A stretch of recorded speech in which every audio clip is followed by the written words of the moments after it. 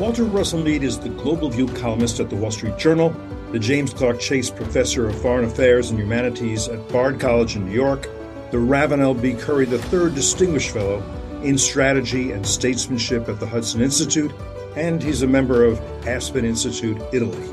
He's the author of 5 books, his latest, The Ark of a Covenant, The United States, Israel, and the Future of the Jewish People.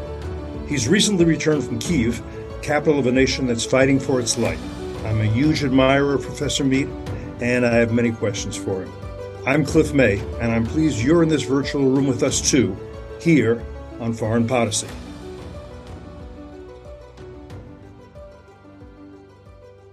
Walter, thanks for being with us. Good to be here. Kyiv, you wrote a column about how difficult conditions are there, but also that you didn't hear from one person who believed Ukraine should trade land, specifically the Crimea or the Donbass, for peace. Did that surprise you? Not really. Everything that you read sort of lines up with that. And while I was in Kyiv, I have to say it was, you expect somehow if you're going into a war zone that you're going to see a lot of war. And while there was, where the Russians had invaded at the start of the war, I went to, tour some of the sites and met with some of the people who were under the Russian occupation. And that was pretty grim, and you saw a lot of destruction. But the city of Kyiv did not look like London during the Blitz or, sort of the kinds of devastation we're familiar with from old newsreels of World War II. It was, you're just not getting what war meant in the 1940s of fleets of planes flying over cities and devastating whole blocks in downtown. You have missiles, and if they get through, they might hit a specific target like a power station and cause a blackout, which would then be repaired. Or you get, I think more commonly now with the new missile defenses, just pieces of debris falling at random. So this is a different kind of war. And I was actually a little bit surprised to see, and since how low impact the war is on the cities. So it's also possible that one of these missiles will hit your apartment building, because that's part of Putin's terrorist strategy. Everyone should worry. I mean, at least I think that their city will be turned into what Mariupol's look like, or their neighborhood will be destroyed, or their apartment will be destroyed, and that's it for them, or they'll be killed. Right. Well, you certainly have all that. But again, this is more like kind of, I think, the psychology of the V1 and V2 rockets in London, where it was no longer the mass attacks, but just something might strike out of the blue. Right. And while that's a very wearing and concerning thing, it was just different maybe than what we're used to thinking of war as being. Absolutely. Now, you also write, and this is important, that helping Ukraine is not a charity project to be undertaken out of sentiment, nor is it a strategic distraction that weakens our hand in the Indo-Pacific. In his blindness and folly, Vladimir Putin has handed the U.S. a golden opportunity. We should seize it with both hands. Is President Biden seizing this opportunity with both hands? Good question. There you can always do more, and you can always do less. And it's clear that inside the Biden administration, there's this constant tug of war going, F-16s, no F-16s. And, you want to say, put the pedal to the metal, but on the other hand, it's complicated. I think they've gotten a lot of things right. I think I would have preferred a somewhat more aggressive approach. Okay, I want to be as fair as I can on this. So my guess is that if you're Biden or you're somebody in the administration, you're more worried about Putin actually doing something like using nuclear weapons than you would have been about the Soviets using nuclear weapons.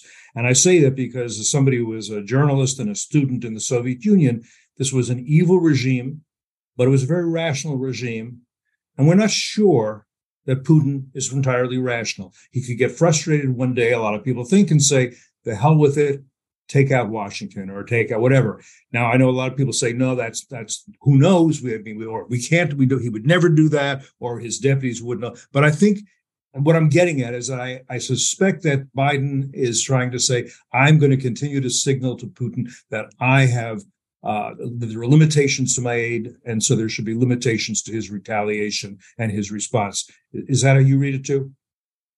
I think that's a piece of it. I think it's also, I don't think the Biden administration wants, that its goal here is a complete defeat of Russia, complete return to the internationally recognized boundaries.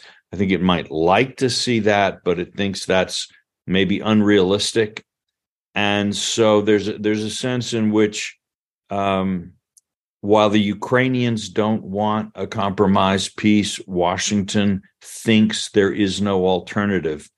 So it doesn't want to encourage militants in Ukraine either. It's waffling between these two objectives, I think.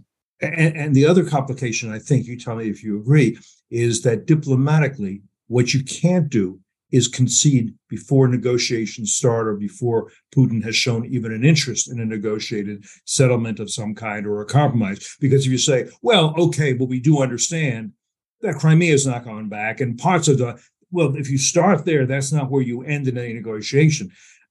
And a lot of people don't know. They say, well, yes, but we have to concede that now, and that will bring Putin into the negotiations.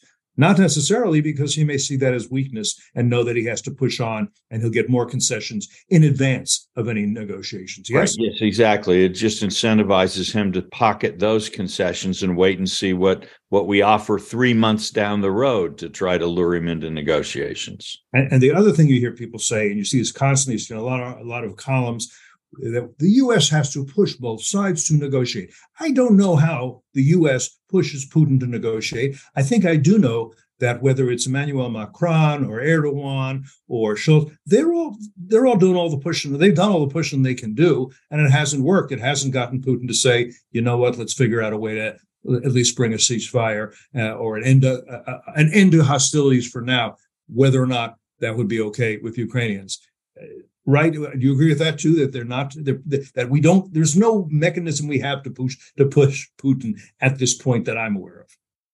I don't see. If I were advising Putin, I can't see a reason for advising him to throw in the towel at this point. He has too many options. The Europeans may get tired of things. Ukrainian morale might crack. But as the 2024 election approaches, if Trump is the nominee, the Republican Party could become much more divided. Why not wait and see if Trump actually wins in January? And in January 2025 is a very different America to deal with. It doesn't make a lot of sense for Putin to negotiate right now. Right. And give us a little more elaboration when you say there's a golden opportunity here for the U.S. I'm not sure everyone's going to say, oh, I see that. Explain and maybe convince people who don't get that why it's an opportunity for the U.S. Look, if there's no doubt that Ukraine coming out of this war is going to be very worried about future wars with Russia. I mean, after all, Russia signed a treaty and, recognized their independence and their boundaries in 1991. Then in 2014, there were the whole set of agreements. It's clear that it's not just Putin, but a lot of Russian opinion just does not believe that Ukraine is another country. You can read Alexander Solzhenitsyn. This was his view, or at least of much of Ukraine. And so if you're a Ukrainian, you're going to be like the Poles. You're going to be constantly worried that the Russians are going to attack. No one is going to have to make you spend or push you to spend 4% of your GDP on defense. You're going to want a strong army. And Ukraine, Poland, the Baltic states, I think these days Finland and Sweden are all going to be worried about Russian aggression after the war. It's not going to be like after the Cold War, when basically everyone in Europe, and for that matter in the US, just went to sleep and let defense spending collapse, and who really cares, and why are we, why do we even have armies out there, because we've evolved past war. There's going to be a very vigilant block of countries in sort of Northern and Eastern Europe who, for reasons entirely of their own, are going to value a strong military presence that keeps Russia in check, and super value a transatlantic relationship, which brings America in. And that's going to counter the sort of more, the less engaged defense thinkers that you might find in some other European countries. And it's also going to, I think, there'll be a push within the EU and within NATO to keep those transatlantic ties strong. So good allies against Russia, deep believers in transatlanticism as the foundation of European security. Those both look to me like pretty good things from an American point of view. Got it. One point I want to make, maybe four probably even on this podcast, but I think you'll find it interesting. Maybe you'll quibble with me, but I don't think. I think that Putin, in his heart of hearts, sees himself as a latter-day czar, and the proper title for a czar was czar of all the Russias. And what does all the Russias means? It means Russia proper. It means Belarus, which is white Russia. It means Ukraine, which is frontier Russia or little Russia. And he cannot. Russia's never been a nation state. It's always been an empire.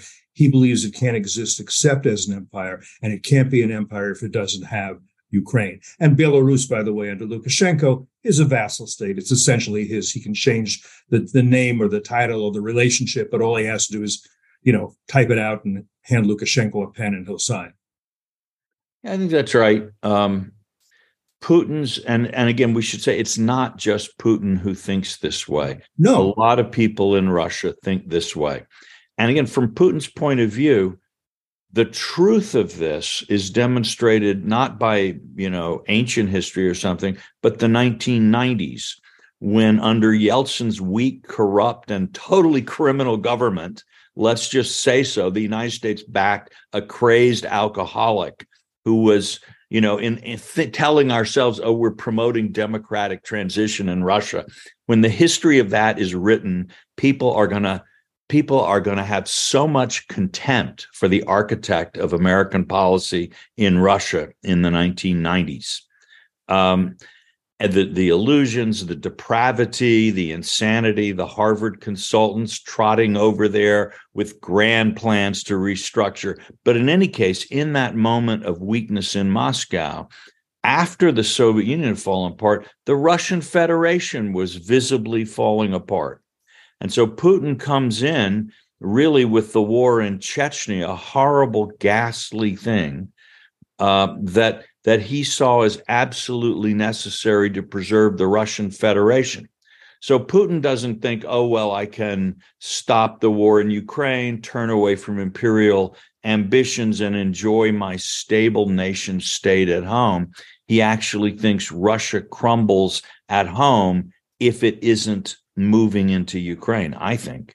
And when we talk about Russian Federation, we're talking about, I would say, a Russian empire that has been cut off at the knees. It's a trunk, because Chechnya, one can say that the Chechens, a lot of them are a separate nationality, related. Russia as an empire expanded not by sea but by land, right? Vladivostok, what does the word mean? Ruler of the East. I think Xi Jinping knows that and thinks about that, but it's not on his immediate to-do list. And in a way, are you making an anti-neocon argument in the sense of the neocons saying democracy can and should spread everywhere. We should push it everywhere, not just push.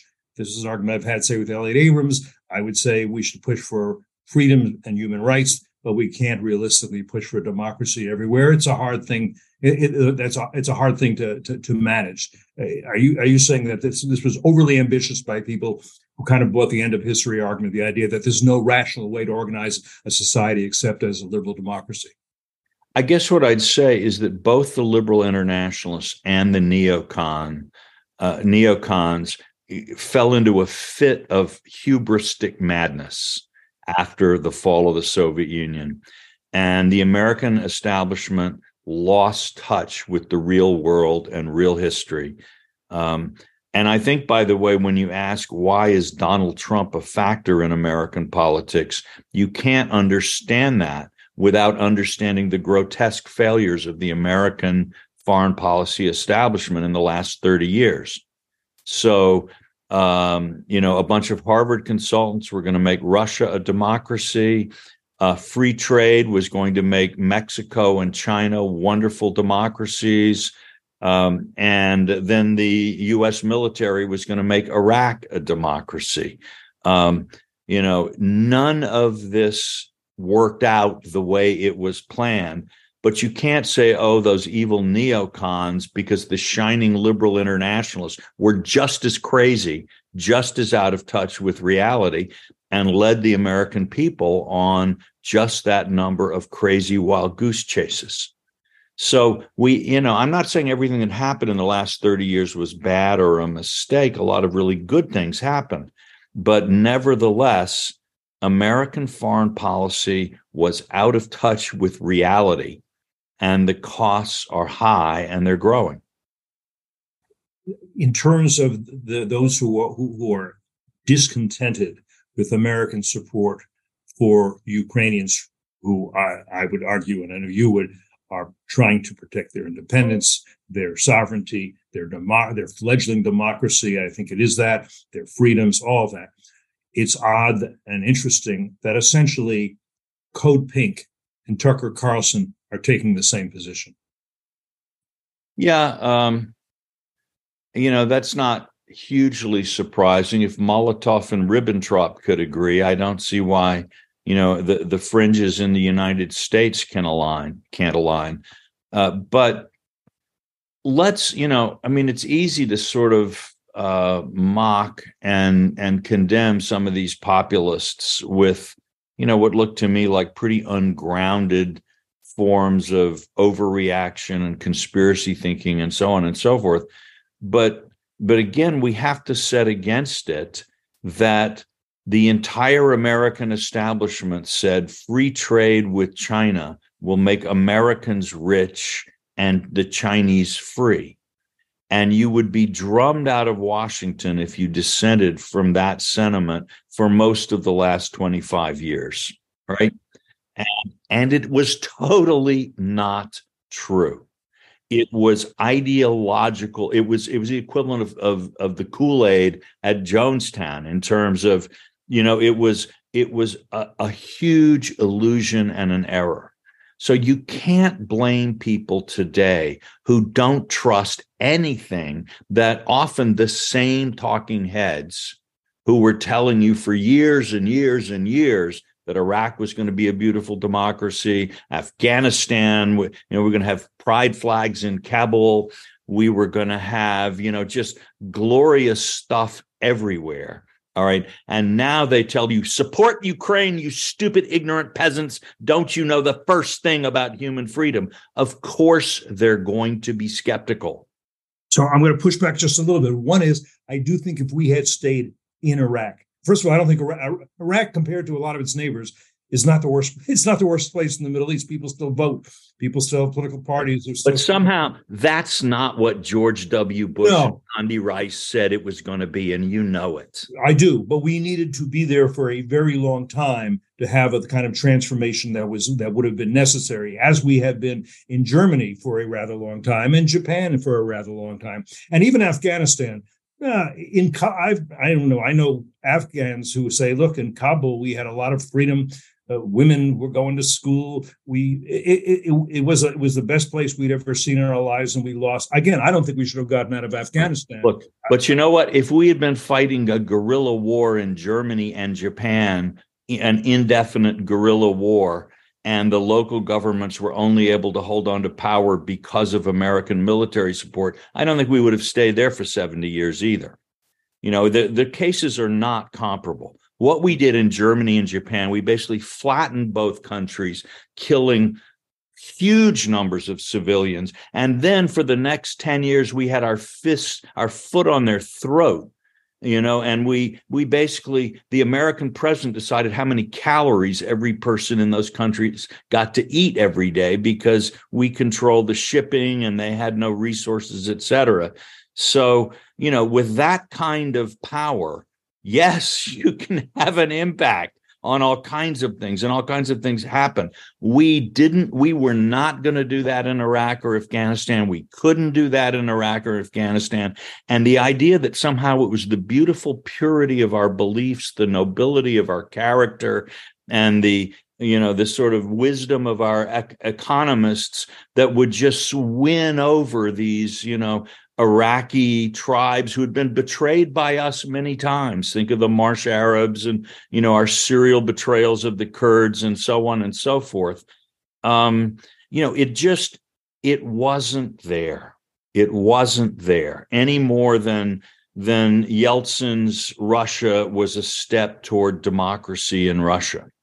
And so, we, the establishment, and I swallowed some, not all, but I swallowed some of that Kool-Aid myself. All right. Mm-hmm. We got a lot of things wrong.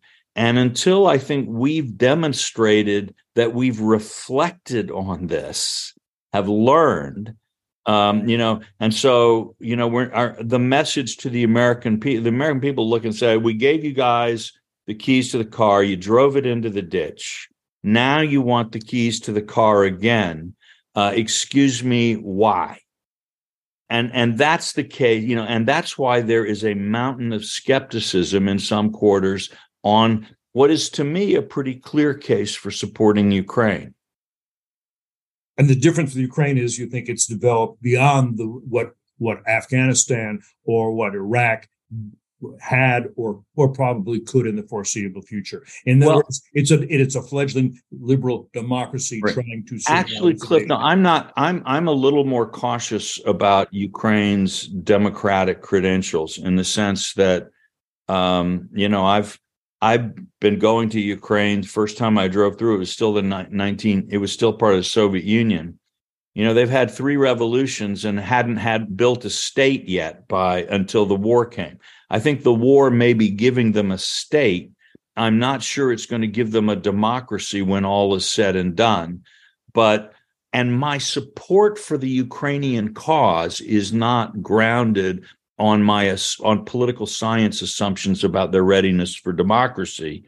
It's more looking at how are they going to geopolitically align? What does Ukraine do in the world? And I could envision a variety of political scenarios working out in Ukraine after this. I do think with the prospect of EU membership and things, there are more forces tugging Ukraine towards some kind of a democratic outcome. But I think it's important we have a lot of tenured political scientists in this country writing a lot of peer-reviewed articles about democracy. Their predictive record is not inspiring.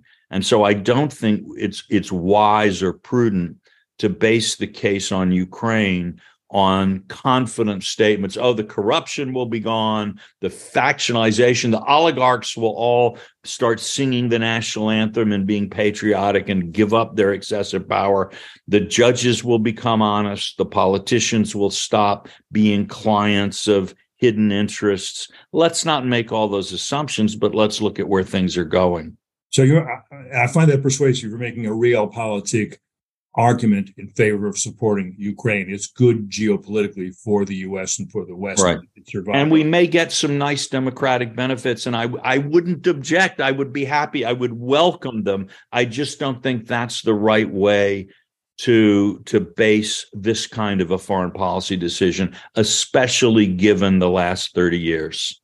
I'm totally in accord. I'm totally persuaded. I'll just throw in one data point, which is that I was an election observer for the last election, and it had an impact on me because people were so proud that they were conducting elections, and they so wanted to show me and the other election observers, look, we're doing this right. And you can interview members of any political party you want to, and there were plenty, including parties that were accommodationist towards Russia, including, by the way, Slug Naroda, the party of Zelensky, servant of the people. It was not an anti-Russian, an anti-Putin or anti-Russian party. He wanted to get along with Putin if he could. Anyway, that doesn't alter your argument. I agree with your argument. I just throw that in as a data point because it's, as they say nowadays, my lived experience of being over there and seeing them take such pride in saying, "Aren't we a free and democratic country?" Just Look, I would be more sympathetic to that if I hadn't been to Ukraine after their other democratic revolutions and heard exactly the same kind of stuff. All right, democracy ain't for sissies, let's face it. Let's talk about your column on Latin America, where American influence has been diminishing, while Chinese, Russian, and Iranian influence has been growing. And first, would you agree that Beijing, Moscow, and Tehran, isn't that a new axis? Well, I think any one of those three would stab any of the others in the back if they thought it would be better for them. But as it is, they all seem to think they can do better working collaboratively to stab us than to turn on each other. But, it's not a band of brothers, I'll put it that way, but they're operating on some shared assumptions about what they want. But the fascist axis, I think, also wasn't a band of brothers. It was a marriage of convenience. I think Hitler would have Mussolini in the back. Well, Cliff, as was our own alliance with the Soviet Union. Absolutely. Let's not. No, right. Well, I'm not sure sentiment how to ask this.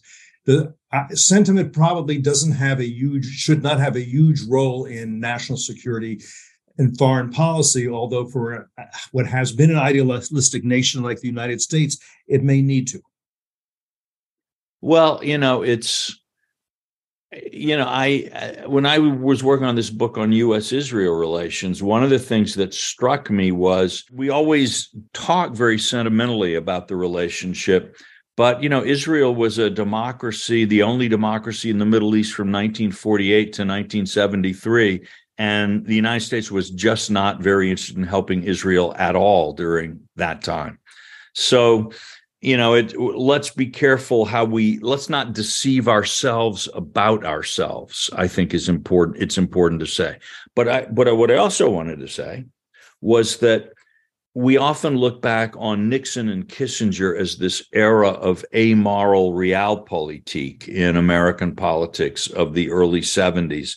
And certainly living through it, that was my perception as a fiery young student radical, et cetera.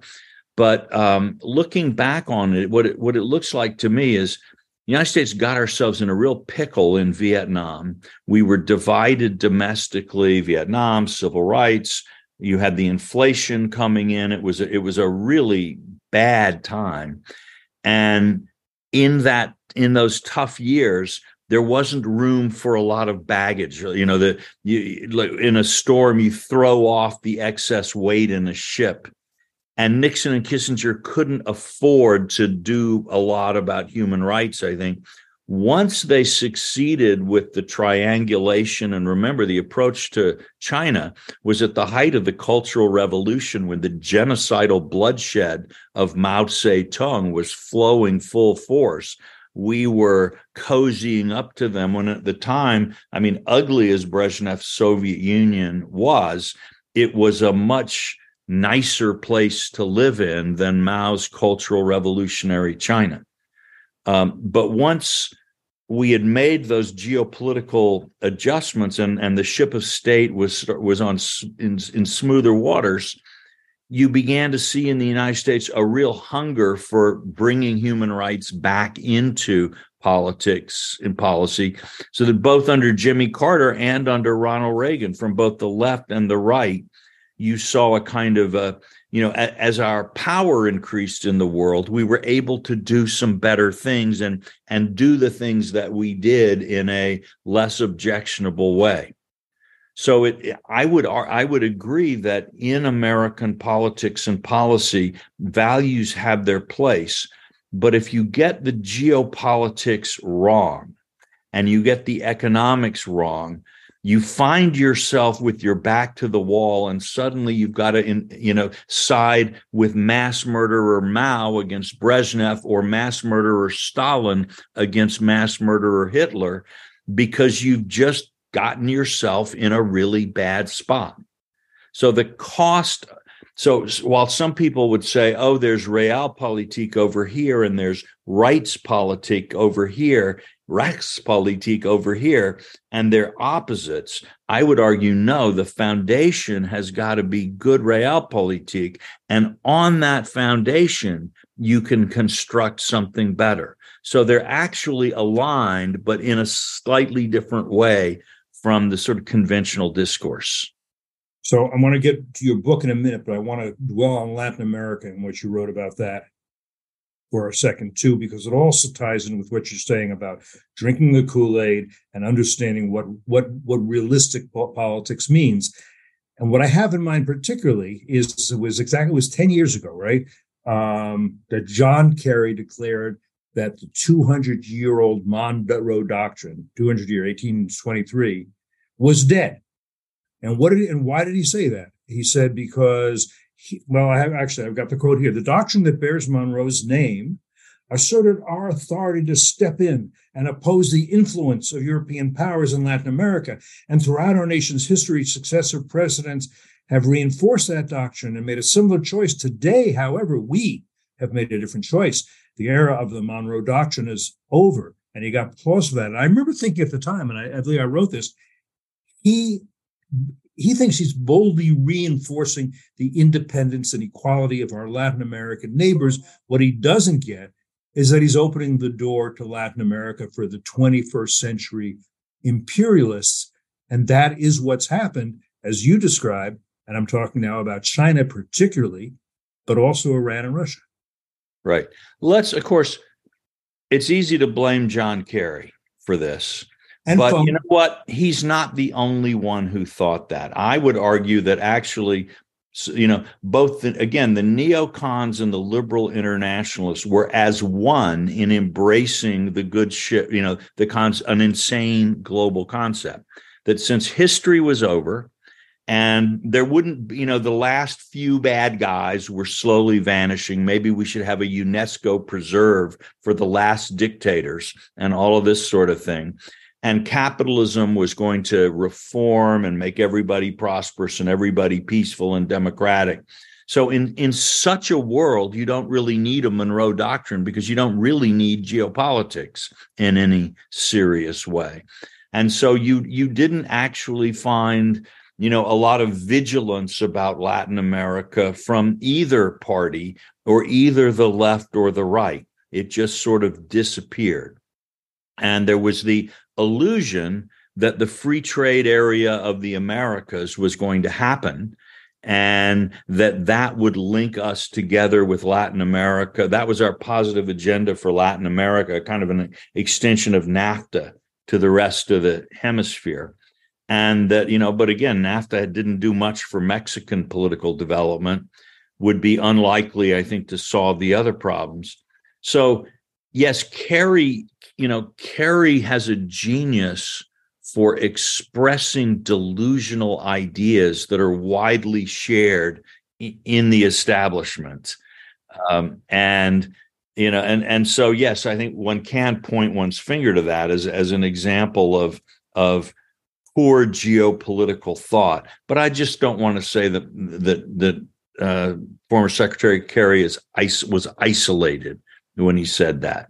Fair enough. I think you're right. He was not expressing just his idea.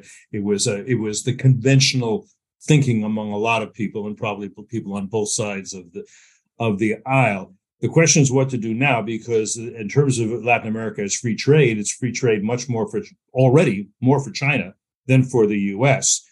The Inter-American Development Bank had for a brief time a pro-American president, Mauricio Claver-Carone, who's been on this podcast. He's been replaced by an Argentinian.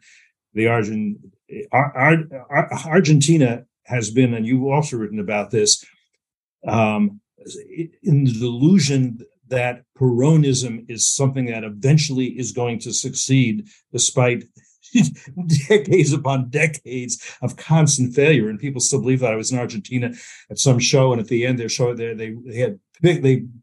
had newsreels of Eva Peron, and everybody got up and cheered and applauded, except my host, who looked at his shoes and kind of grumbled and hoped no one would notice. You also argue that Monroe had it right, that the safety and security of the U.S. requires no hostile powers return to the Western Hemisphere turn the Western Hemisphere into an arena of geopolitical rivalry. But that is what is happening right now.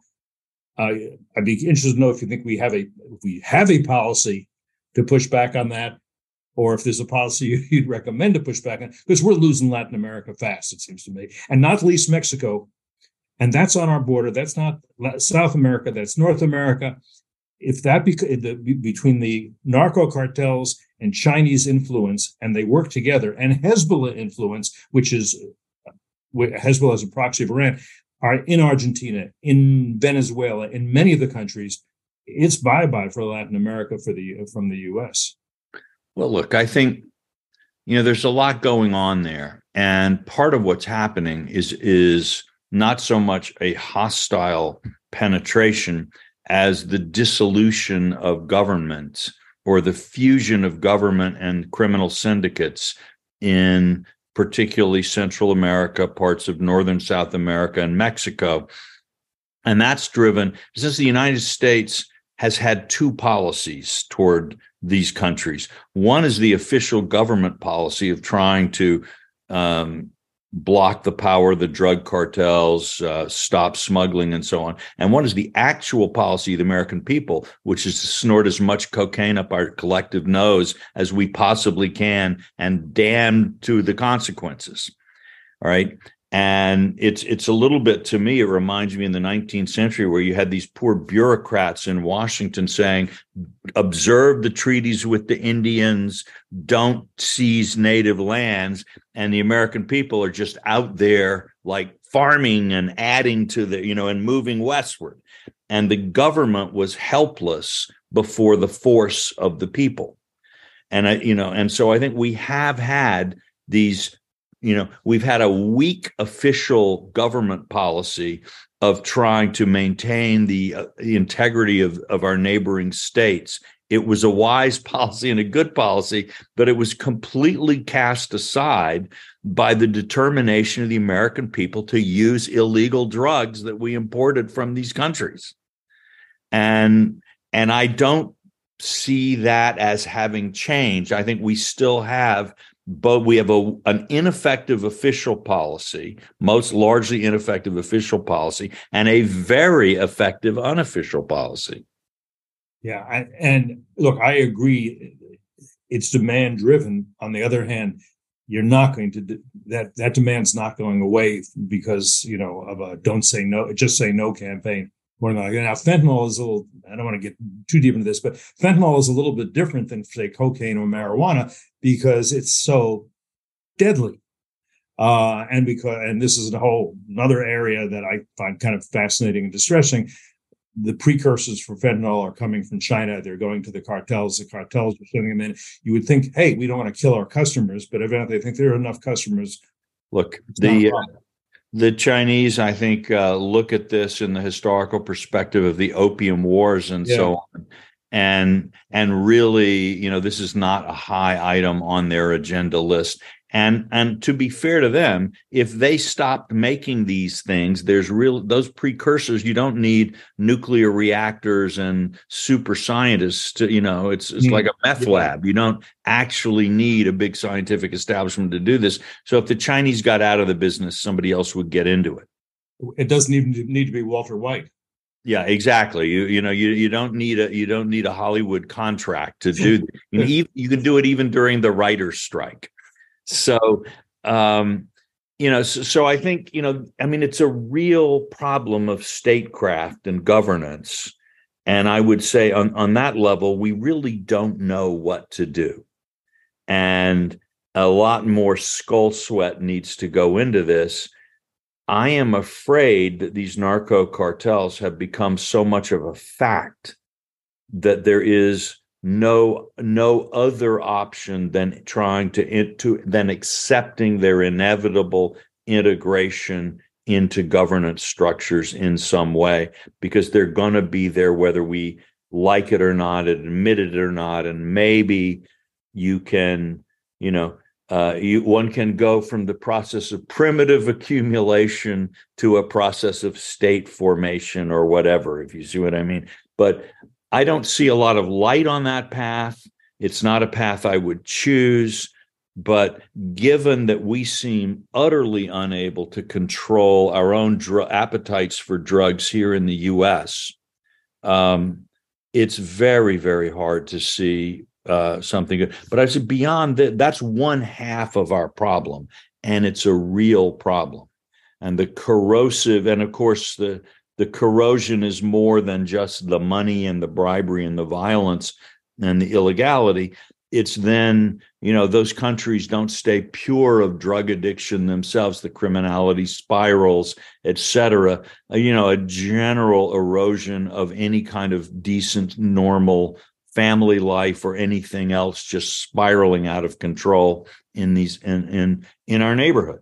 It's not good. It's happening. It's very hard to know what to do to stop it. Right. Beyond that. Yeah. I mentioned Mexico is North America. Mexico is our closest neighbor. There are large ungoverned spaces in Mexico. The Wild West is not over. It still exists there, and there's no sheriff and there's no marshal going into the right. And I will say that this attitude, the idea that a few people have brooded about sending U.S. troops down there, seems to me like one of the worst ideas I have personally ever heard of. I really think the less the United States armed forces have to do with territory control by narco traffickers, the better for everyone concerned. This is not a good idea. What could go wrong? Right. Well, look how happy it made Woodrow Wilson to chase Pancho Villa. I mean, really, it's just not great. So, but then beyond that, I think what we have to say, because not all of South America is a narco trafficking, crisis zone, but we have no positive agenda for the region. We have, if you were to ask somebody, what does American leadership mean in Latin America, they would justifiably laugh in your face, because we aren't offering anything. We're offering nothing essentially on trade. We're offering nothing on, security. What security problems of Latin America are we proposing to solve? If you're, what about Latin America's constant feeling of being unduly underrepresented and ignored in global forums and its voice not being heard? We don't really have an agenda for how you would address that. So there are a lot of problems in Latin America, but nobody in Latin America is checking to see, what does Washington propose? Any good ideas coming out of there? Or even where is Washington providing focused support for good ideas coming out of Latin America? I don't see it. All right, let's move on to your book, your most recent book, The Ark of a Covenant. I'm going to start with the book has been spectacularly well reviewed. Everybody listening should buy a copy and dip into it and read it. It's fascinating. Every chapter, every page, so much there. But I'm just curious to know, you've been talking about it for quite a while now. At this point, is it like, I'm just sick of talking about this? Or is it like you've got a really good joke and you want new audiences to tell it to? I'm just curious how you respond to that. Well, it's, the thing about U.S.-Israel relations is it's a subject that never gets stale. And, a lot of the questions in the book are things like, what's the intellectual history of Zionism? How does Israeli Jews and American Jews have had very different historical experiences? How does that shape their perceptions? All of these things are actually more salient than ever. And so and then the question of the relationship of the American left to the Democratic Party to Israel, which is certainly something I was looking at in the book, the whole relationship of support for Israel and the Trump phenomenon and the rather odd mix of attitudes and characteristics that you can find with Trump's approach to Israel. it all just keeps moving along. So I feel like when the subject comes up, we're not going back into something that is old and stale and irrelevant, but it's, wow, Well, and the other thing you do, and rather brilliantly, I may say, is a lot of the history you do here, for want of a better word, is revisionist. But it's not revisionist based on, that's the way you want to see it. You bring in evidence, you bring in data to show that actually we don't, the conventional views are wrong and have been wrong all along. Now, an obvious example would be, Truman did not listen to a former haberdasher friend, and for that reason, go ahead and recognize Israel, right? That, he made that clear. I'd heard that before, but you make it. An interesting one, and maybe you'll elaborate on this a little bit, is how and why, more importantly, why Stalin was instrumental in establishing the state of Israel. Yeah, this is it is really a fascinating story, and again, because Stalin didn't keep a diary, and he probably would have lied to it if he did.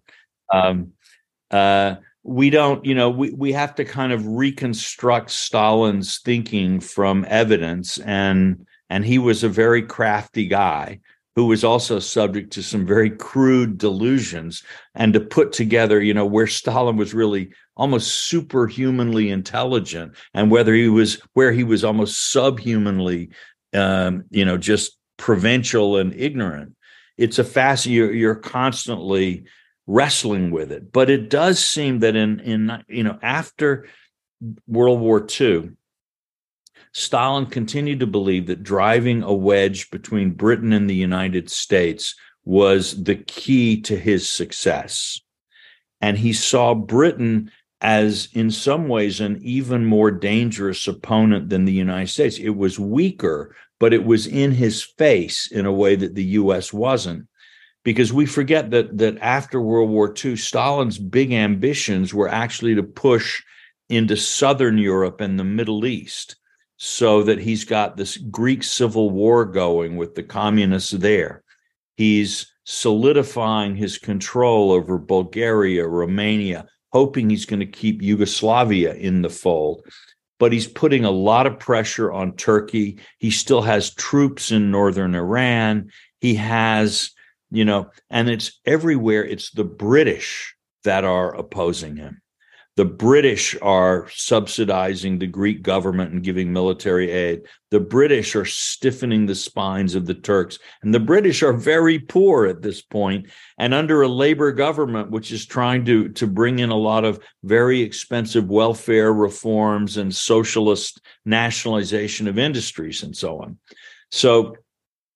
And the British are doing all of this largely because they think that keeping the Arabs inside the sterling zone, so that the Arab oil is in the sterling zone, is the key to maintaining British prosperity and British world power, even as they lose the Indian empire, as India becomes independent.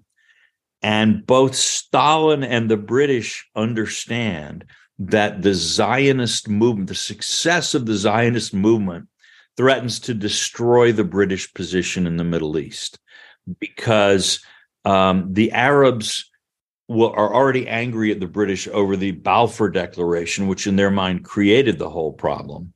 And then now, if Britain can't actually control the Zionists, then no Arab leader would be able to identify with Britain, support Britain. The ones who stayed loyal would be overthrown. The ones who wanted to keep power would have to side, would have to turn on Britain, unless Britain can control the Zionists. And so Stalin, by encouraging the Zionists and encouraging the war, is both weakening the U.S.-British alliance, because the U.S. was very emotionally pro the Zionists at this point. See, the poor refugees, they need to go somewhere. And the British saying, this will destroy the power of your only ally against the Soviet Union, you idiots, right? That's their point of view. And the State Department and the CIA agree with the British, while the Pentagon is saying that the Jews will lose the war. if a war breaks out, the Jews will lose, and we will have no ability to help them. So, that's the mix in which American policy is being made, where Truman is trying to sort of, somehow steer his way through this storm. Storm of incorrect analysis and the exercise of laws of unintended consequences. Exactly. And the fact that to some degree, both sort of pro-Israel and anti-Israel writers have colluded to turn this into a story of American Jewish control over American foreign policy. Sort of, on the one hand, it sort of promotes a kind of American Jewish chauvinistic pride in our power, and in the community's power, and on the other hand, inflames the kind of, the Jews control everything, we have to fight the Jews, all around the same story, while at the same time actually obscuring an important and revealing element of world history at a critical time. It's a textbook example for how the fog of anti-Semitism and prejudice can blind us to realities that we actually do need to see. I'm going to ask you to elaborate on that just a little more, because you take on, you challenge, you rebut what you call colorfully the rancid urban legend known as the Israel lobby theory. Just expand on that and summarize those arguments. People should read it. But look, and I'm talking about John Mearsheimer and Stephen Walt and their 2007 book, which you contend that while they're not anti-Semites, I don't think they are. I've certainly met John Mearsheimer, I've met Stephen Walt, but you write, it electrified anti-Semites around the world by seeming to lend the authority of well-known academics to this calumny. I don't mention names or cast stones. I just did, but all right. You're free to do what you want to do, and I'll do what I want to do. Absolutely. Because I think it's more important. Again, one of the things I tried to do in the book is this is a subject in which people on both sides really want to cancel the other side. And it's almost ground zero of the cancellation wars. And I remember it's a quote I found early in the book.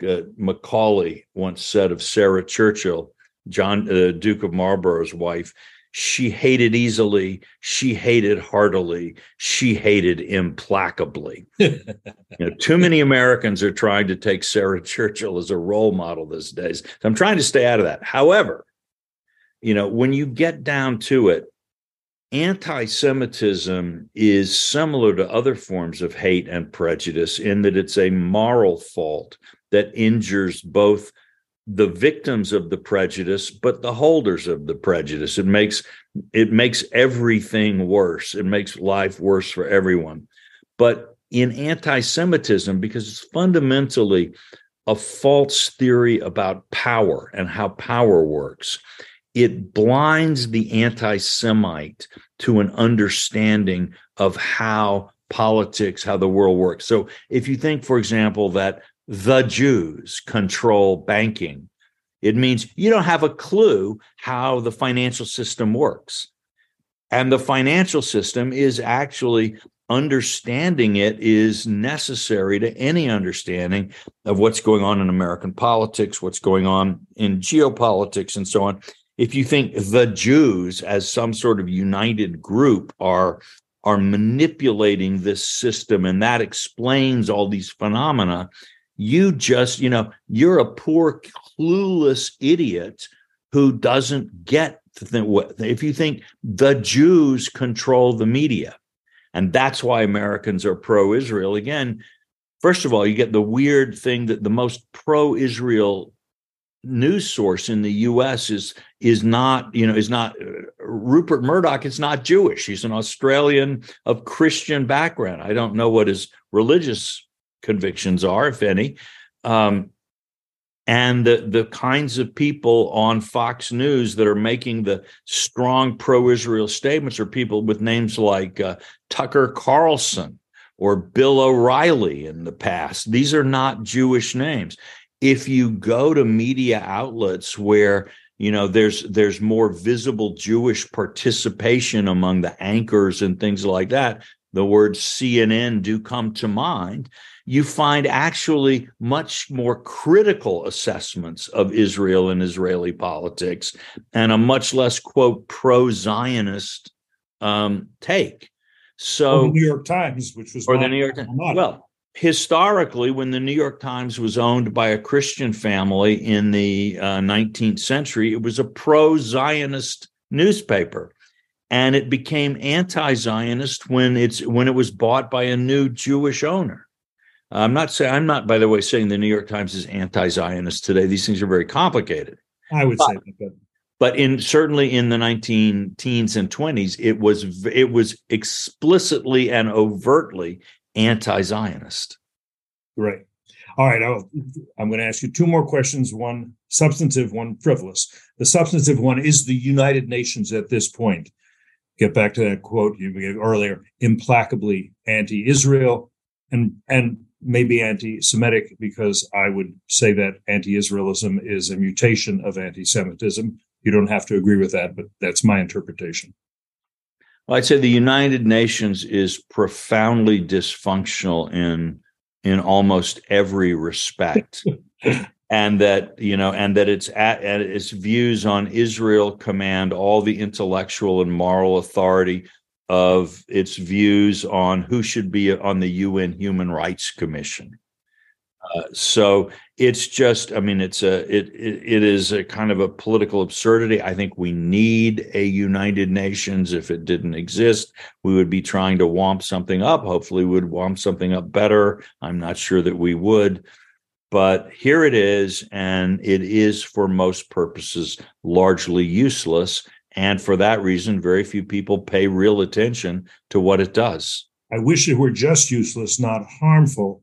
And I mean, Iran now is a vice president of the General Assembly by acclamation. All those countries that our diplomats reach out to, that we give aid to, they're just fine with Iran as it kills its own people, as it is the major source of terrorism in the Middle East. That's just fine to give for the Islamic. But I just wonder. But I think, look, Cliff. But one reason for that is that the Biden administration, and for that matter, I think any other American administration, isn't going to go to the mat over a vote on who the vice president of the General Assembly is, because it really doesn't matter who the vice president of the General Assembly is, because the General Assembly itself doesn't really matter very much. And so these countries that are getting aid and so on, they know that when the American ambassador comes along and says, please don't vote for Iran, they know that we don't really mean that, because we don't really care all that much about it. We don't like it, but there are a lot of things you don't like that you kind of don't respond to. I think Xi Jinping sees a way to take over the UN as part of his drive to take over the international order as such. And I think he's actually doing a heck of a good job of it so far. Well, I think he's getting the scientific and technical bodies in the UN have a bit more weight, and he is sort of playing the institutions. But again, I think if we were to focus on those more aggressively, I don't think that Iran being vice president of the General Assembly is going to affect the scientific debates that actually matter. The World Health Organization has also been taken over, and that by China, while we pay 10 times as much, and that has mattered. Well, again, as I say, the scientific and technical bodies matter more, but that would have happened regardless of whether Iran. I just want us to distinguish between the sort of symbolic things that make people's blood pressure go up, right? But which actually have zero impact on anything in the real world. And then the things which people don't pay attention to, but which actually do have real impact in the real world. So I would say the United States needs a focused UN policy, but that policy is not going to be one of running around with our hair on fire because some irrelevant committee publishes an irrelevant report. We should be much more focused on things like how the WHO is governed, what it does and what it doesn't do, et cetera, et cetera. All right. My final question for the day. You're so prolific. You do such good work. What do you do to unwind? Fortunately for me, a lot of what I like to do is travel around the world and meet interesting people and see and enjoy different cultures and different experiences. So that kind of comes under the heading of work, technically. And I also I like to read. I read trashy science fiction novels, but I also, I read. I was an English major, a literature major in college, and I still love reading literature. Right before this podcast, I was reading an essay on W.H. Auden and his, politics and so things. And I'm going to spend a week at the beach with 39 relatives in South Carolina in a couple of weeks. So, I find little ways to enjoy myself. All right. That's fascinating to know. Walter Russell Mead, thank you so much for this wonderful conversation. Thank you for the work you do. Your books need to be read. Your columns, absolutely required reading for anybody who's listening to this podcast, anybody who cares something about national security and foreign policy. And thanks for being with us today. Thank you, Cliff. I enjoyed this, and best of luck to you. Thank you, and thanks to all of you who joined us in this virtual room for this virtual conversation, for being with us today here on Foreign Policy.